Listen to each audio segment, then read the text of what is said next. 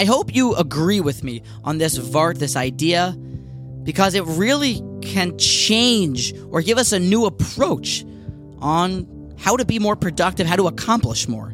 But I think it could be somewhat controversial, so let me know your thoughts. Over Pesach, I had the great fortune, I was zocheh to spend some time with my long-lost twin brother. He is doing well, thank God. He's studying God's Torah in Jerusalem with his family, and he came home to celebrate Yontif with us.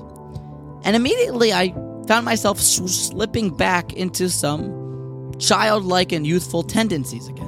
What I mean is that since we're twins, or maybe not since we're twins, but I'm very competitive by nature. And growing up with a twin brother, it was about competition for me. My mother explained to me that I would not become potty trained, I would not grow up, I would not get rid of the diapers when I was back in 1 or 2 years old. But the second that my brother did, so then I followed along that same day. When it was sports, doesn't matter, he's 6'2", still I was going to win. That's my nature. When it was Torah, he can't say a better shiur than me. See, I was thinking, and then I fell back into, over Pesach, some healthy sibling rivalry. And it was pushing me to give better shiurim, or, I don't know, wake up earlier than he does. And I was thinking about, what is the Torah's view on competition?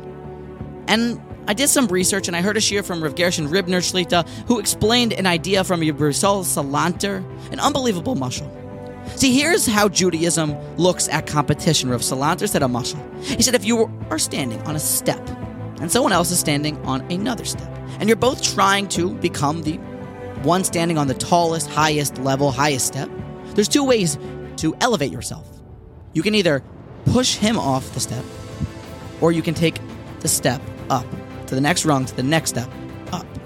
See, competition, Rabbi Yisrael explained b'mashal, should always spur us, as kinas soifrim tar b'chachma, should always push you to do better, but God forbid, never ever to tear someone else down.